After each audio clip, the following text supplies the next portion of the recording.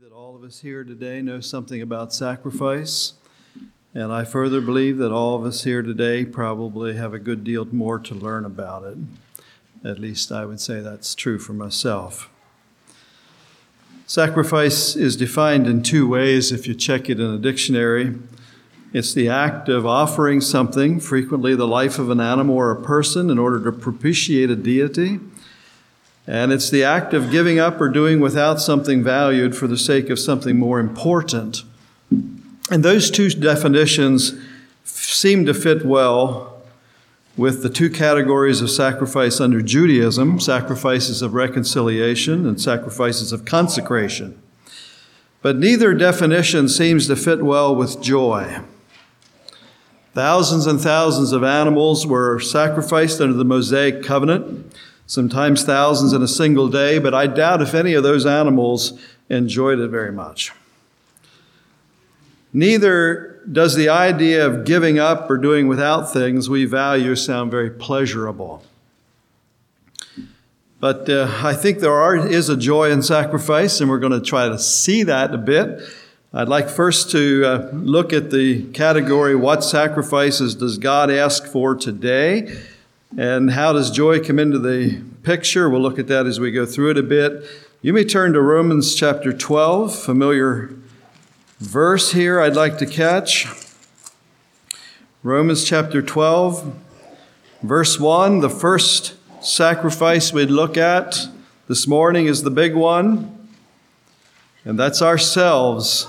I beseech you, therefore, brethren, by the mercies of God, that ye present your bodies a living sacrifice, holy, acceptable unto God, which is your reasonable service.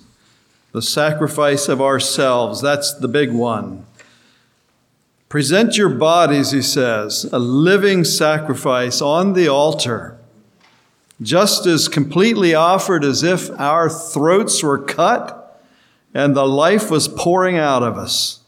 Nothing left for ourselves, completely given to God, nothing reserved, absolutely surrendered to His purposes, perfectly submitted to God's will.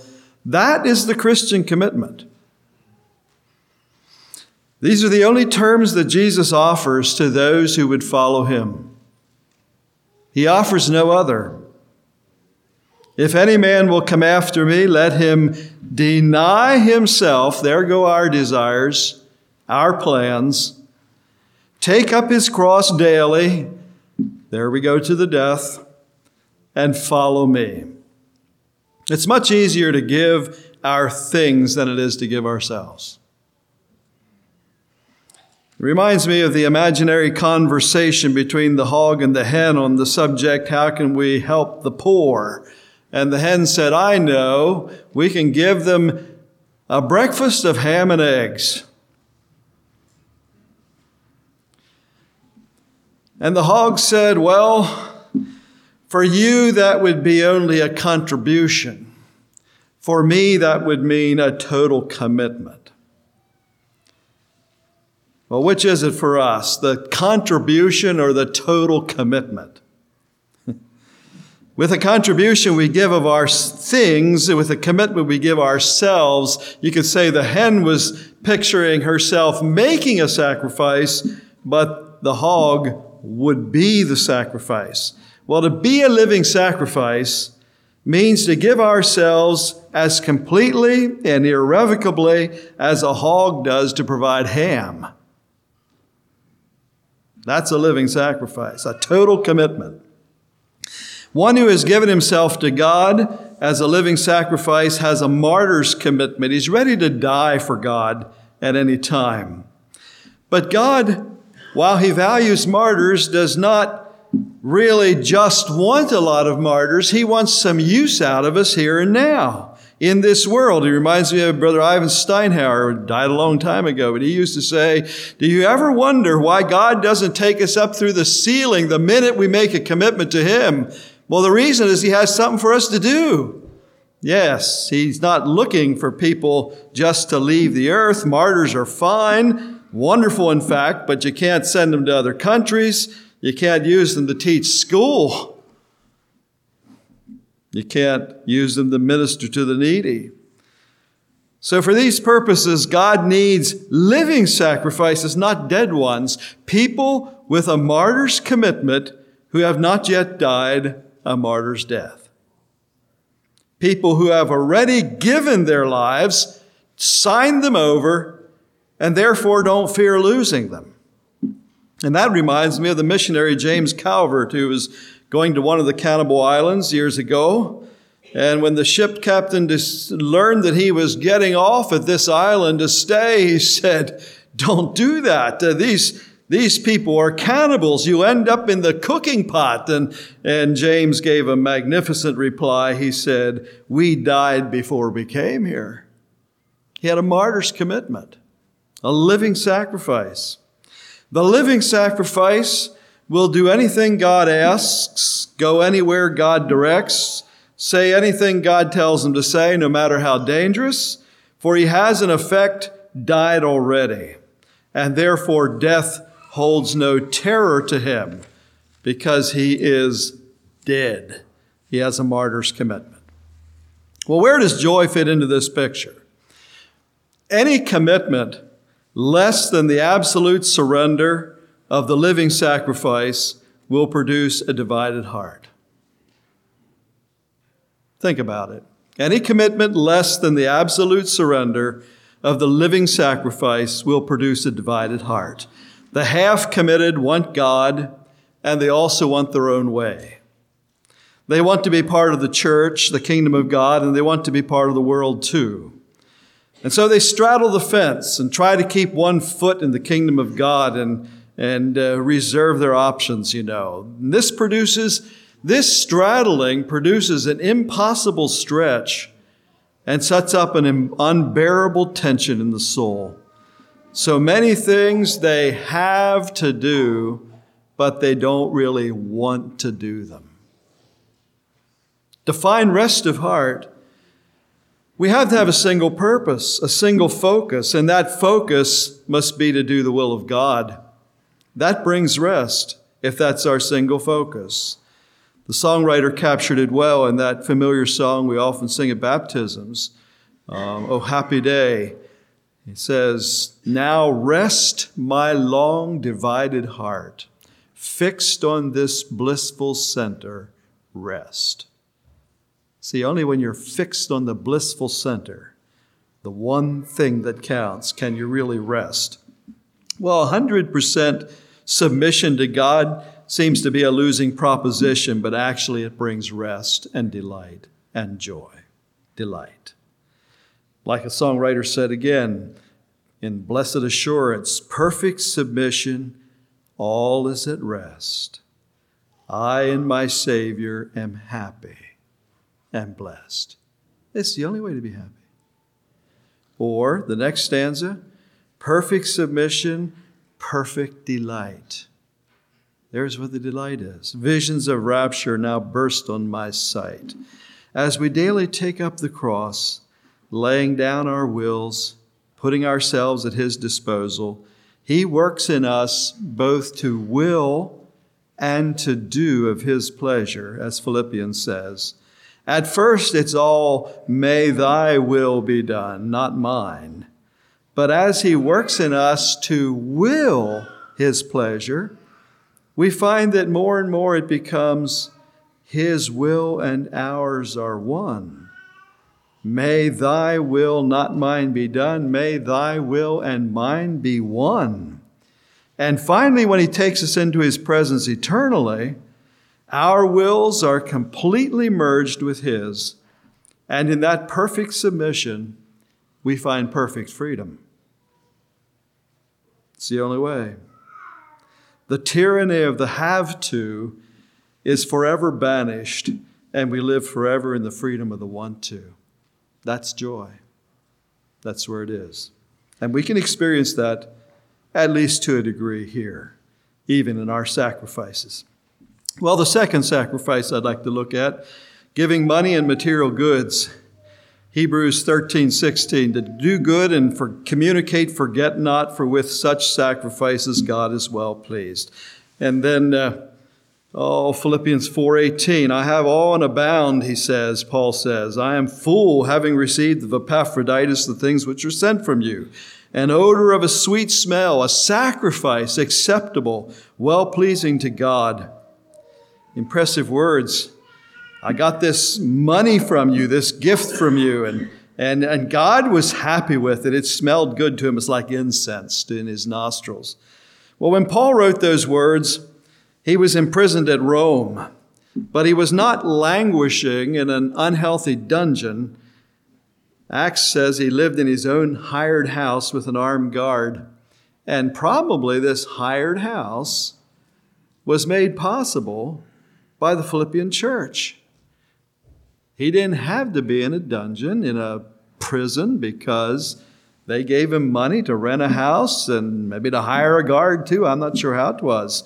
And here he commends the Philippians for their financial support, saying it's a sacrifice acceptable and well-pleasing to God, smelling like incense.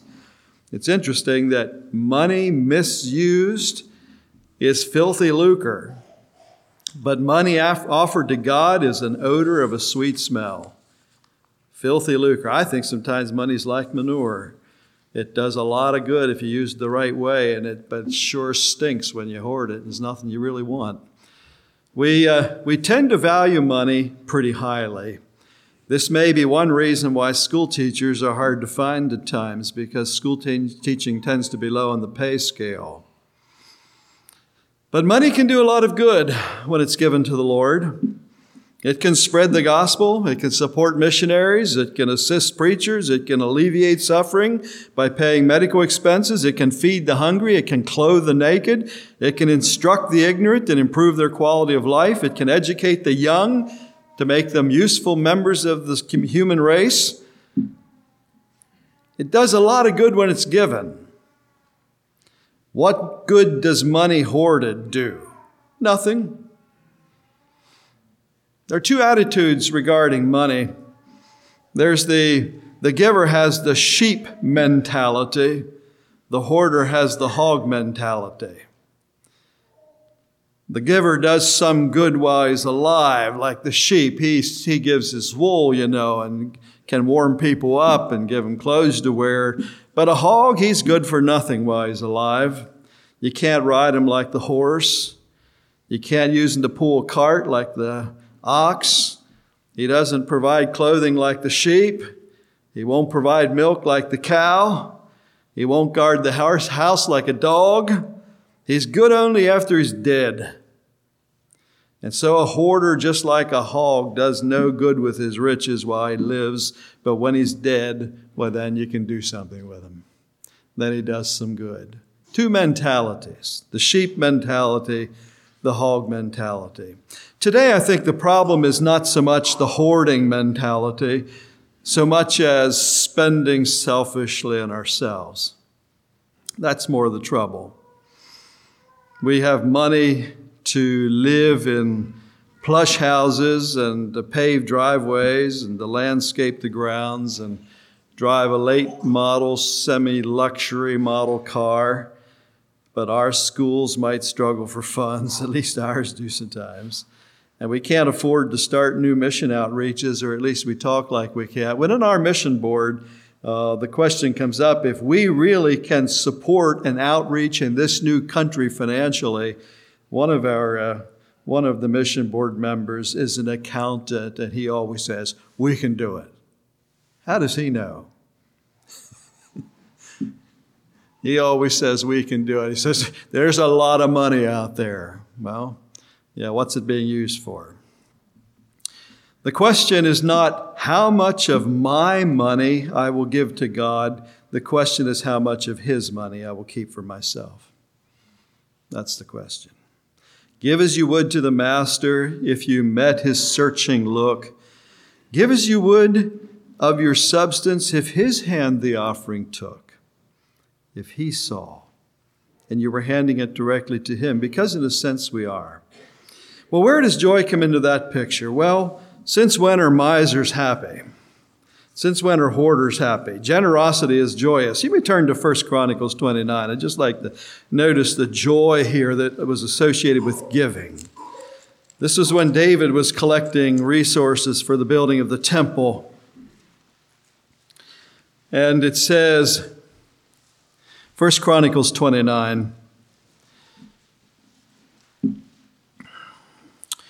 David is talking to the people, to the congregation, and in verse 5 he says, he goes over and says what he has prepared and what he's giving and so forth. And he says in verse 2, I have prepared with all my might for the house of my God. I've been doing this and I've given all these things. And verse 3, he gives a list of what he's given, and verse 4. And then in verse 5, the last part, he says, who then is willing to consecrate his service this day unto the Lord? And that word consecrate his service means literally to fill the hand, to dig in and give by the handfuls. And the people responded willingly. And verse 6 says they offered willingly and gave, and it gives a list of, I did some converting of figures, measures, and it turns out they came up with 188 tons of gold. That's what it says. I mean, it's amazing. And 375 tons of silver, and 675 tons of brass, and 3,750 tons of iron. Be millions and billions of dollars today of precious metals, plus the brass and iron, which are more structural. They were worth more then, I suppose. Plus precious stones. 7 and 8 tells us about the stones that they came up with. And David was happy because the people had responded to his appeal, and God was happy because he loves cheerful givers. And verse 9 tells us the people were happy too. Then the people rejoiced, for that they offered willingly. Because with perfect heart they offered willingly to the Lord, and David the king also rejoiced with great joy. Why? Well, giving willingly and generously makes a person feel good about the cause, about God, and about himself. Generosity marks largeness of soul, and stinginess makes a person feel narrow and cramped in spirit and vaguely ashamed. And we ought to feel that way sometimes. Well, the third sacrifice that we give to God is time and energy. Paul's a good example of one who sacrificed time and energy. Philippians 2, I'd like you just to notice a couple verses there. Philippians 2, verses 16 through 18 talks about his own sacrifice. Holding forth the word of life, that I may rejoice in the day of Christ, that I have not run in vain, neither labored in vain. Yea, and if I be offered upon the sacrifice and service of your faith, I joy and rejoice with you all. For the same cause also do ye joy and rejoice with me. Look how they're passing joy around there. But Paul says, I'm offered. And to offer here, the Greek meaning would be to pour out as a libation, to devote one's life or blood as a sacrifice. So he's poured out, he's saying. And Paul was. Paul poured out sweat in years of traveling and preaching and organizing and debating and writing long letters like this one. He poured himself out, and he poured out tears as he faced hostile antagonists and comrades who proved unfaithful, and the struggling first-generation Christians of his day. He says, many walk, of whom I have told you, weep often, and now tell you even weeping. And he shed a lot of tears. He poured out tears, and he poured out his blood as he endured lashings and finally his beheading. He was poured out. Blood, sweat, and tears. And yet, what's so obvious is his joy. He just seems to be so happy about this, despite the fact that he's sitting there in prison and enduring all this stuff. And the truth is that the really sad people are those who are all wrapped up in themselves. Not the Pauls who are pouring themselves out for God and their fellow man. They aren't the sad people. The people who are all wrapped up in themselves. Paul says something like that in 2 Corinthians chapter 12, verse 15. He says here, I will very gladly spend and be spent for you. I will very gladly spend and be spent for you. Though the more abundantly I love you, the less I be loved. Spend and be spent. I thought about that. To spend, I suppose, I would take to mean the times that he chose to sacrifice himself of his own volition. He spent his time. He spent his energy. Be spent seems a little different. Maybe that's the times that other people chose to spend him, to sacrifice his time and energy. And to me, that's a little harder, much harder. I don't mind giving away something freely. I can even enjoy that. But when somebody else takes something from me freely, that's a different story. That doesn't feel the same. Whether it's things or time or whether it's energy. But Paul says either way, whether I spend or whether I am spent, that's okay. No, he doesn't say that. He makes it stronger. He says, I'll gladly do that. No, that's not good enough. He makes it stronger than that. I will very gladly do it. And that's not strong enough. He makes it stronger still. I will very gladly do it even if I don't get any credit for it. Even though the more I love you, the less I'm loved. I mean, after all, if I'm going to spend myself and be spent by others, I'd at least like a little recognition or appreciation. But no, with Paul, the more he offered, the less they thought of him. The more he loved them, the less they loved him, it says. But he says, I'll do it anyway. And I'll keep on doing it. That's sacrifice. That's sacrifice. You see, if we insist on getting something back, even if it's only appreciation or love, then it's no longer pure sacrifice because we're getting something of value in return. This is a very high standard, but it's the Christian standard. To give without getting anything back, to love without being loved, to suffer without being admired or even pitied, to serve without being recognized or even appreciated. This is sacrifice. And even every parent, I think, knows something of this, and every school teacher probably a little, every board member, every minister, not very much maybe, but something. We cannot give like this without experiencing emotional bankruptcy or burnout or depression, unless we're connected to the lifeline and it keeps flowing in, and we need to be connected. Well, I'd like to think a little bit yet about the rewards of sacrifice. And I'd like to look at a little story in the Bible about two men who met one day. The one knew sacrifice inside out. The other was quite religious, but he didn't know much about sacrifice. Probably a lot like most of us. And they had a discussion about life and what gives it meaning and the need for sacrifice. And that's found in Mark 10.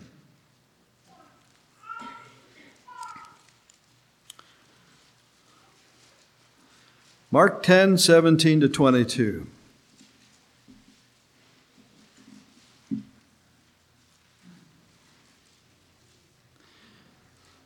And when he was gone forth into the way, there came one running and kneeled to him and asked him, Good master, what shall I do that I may inherit eternal life? And Jesus said unto him, Why callest thou me good? There is none good but one, that is God. Thou knowest the commandments, do not commit adultery, do not kill, do not steal, do not bear false witness, defraud not, honor thy father and mother. And he answered and said unto him, Master, all these have I observed from my youth. Then Jesus, beholding him, loved him, and said unto him, One thing thou lackest, go thy way, sell whatsoever thou hast, and give to the poor, and thou shalt have treasure in heaven. And come, take up the cross and follow me. And he was sad at that saying, and went away grieved, for he had great possessions. Of course, Jesus is the man who knew all about sacrifice. He had virtually nothing of what makes life pleasant and comfortable. He had very little ease, no fun, toys. He gave up the glories and pleasures of heaven to come to earth to be the sacrificial Lamb of God. On the earth, he did without the pleasures of marriage and family. He did without the satisfaction of owning property. He seemingly owned only the clothes on his back. He owned no house, no real estate, no cattle, no business, no cart or horse, not even a donkey. He said, Foxes have holes and birds of the air have nests, but I have no place to lay my head. He slept out of doors or in borrowed beds of friends or supporters. The songwriters sang about how he borrowed beds and rooms in the ass and so forth. Jesus sacrificed his time so much that the scripture says he hardly had any free time even to eat or drink. He sacrificed his privacy. People thronged him. The crowds thronged him, constantly violating his personal space, bumping into him, pulling on his clothing. And finally, he made the supreme sacrifice, giving his life and blood for the sins of the world. He knew all about sacrifice. That other man was quite religious, but knew little about sacrifice. Mark tells us he was rich, Matthew tells us he was young, and Luke tells us he was a ruler. So we often call him the rich young ruler. An able young man, full of potential.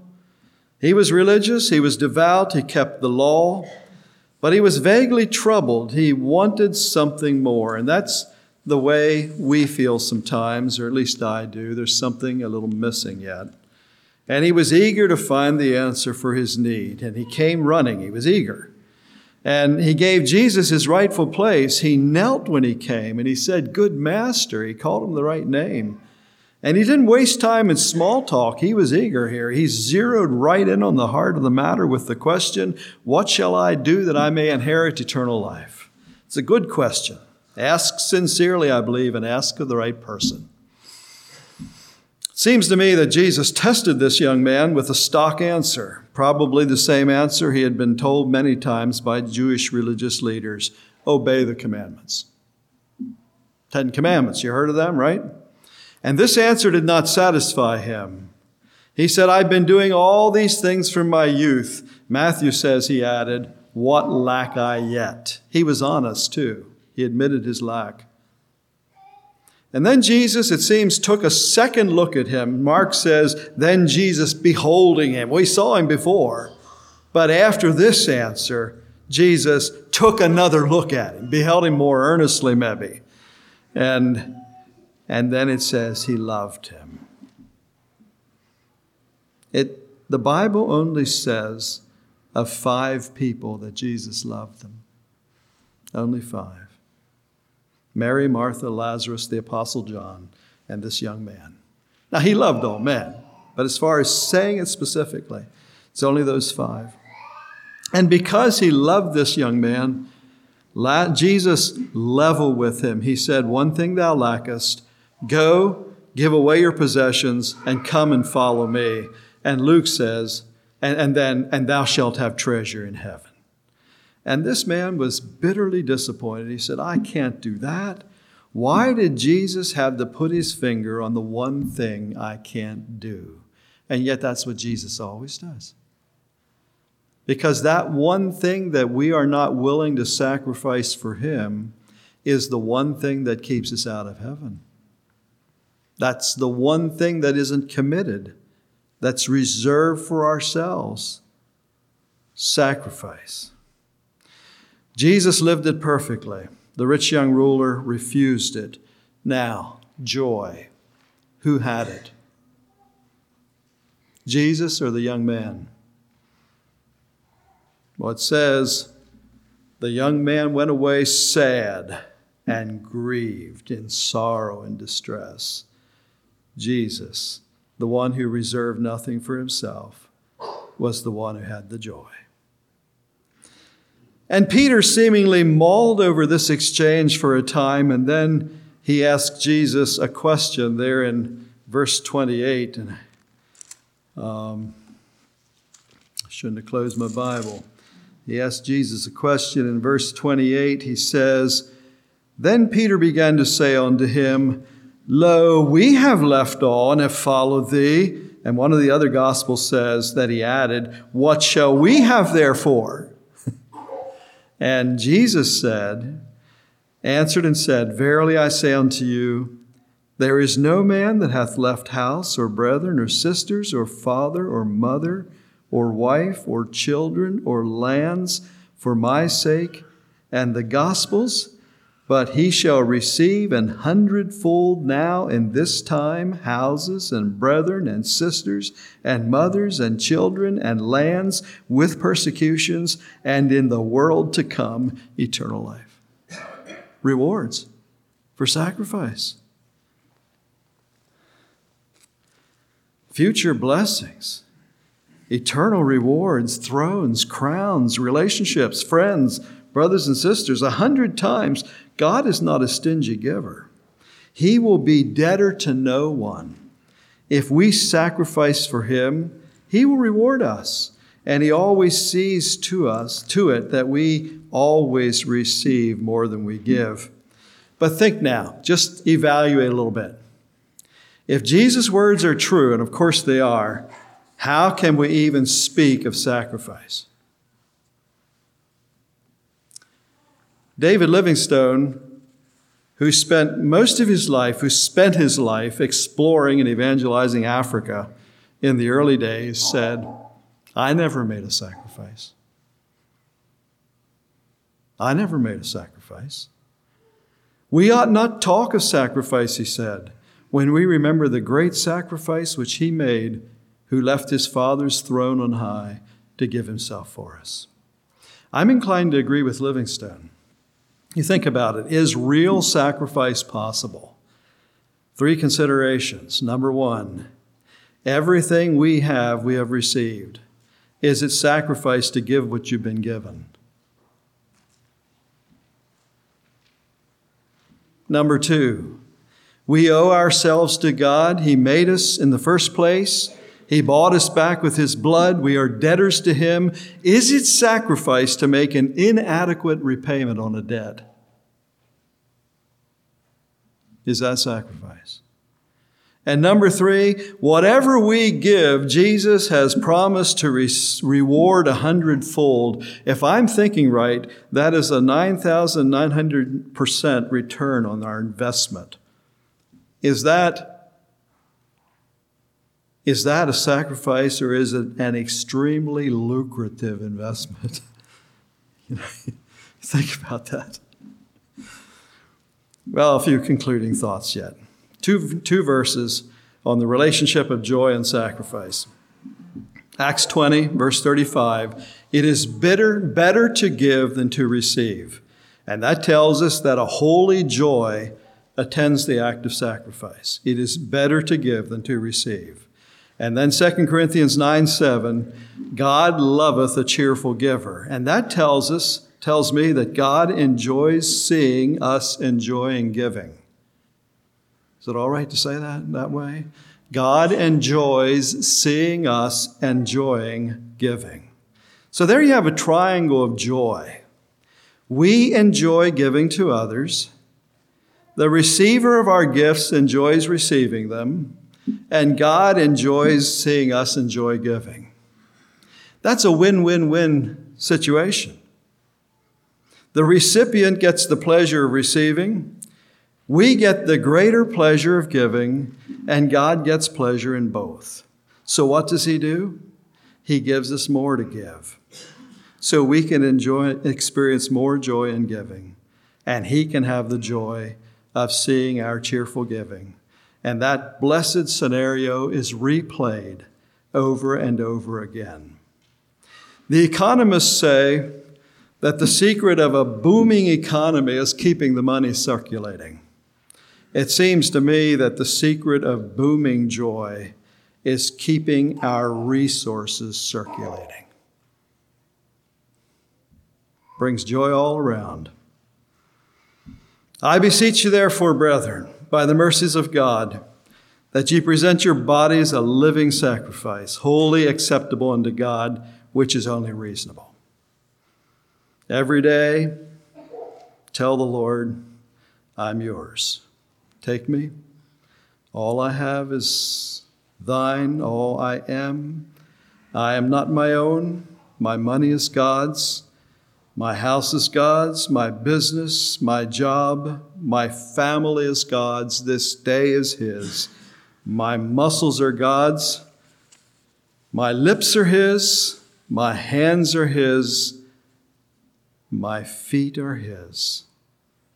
Send me where you want me to go. My heart is God's. My mind too. Work your work with my hands today. Think your thoughts with my mind today. Speak your words with my lips today. Walk with my feet and love with my heart. There's where the joy is.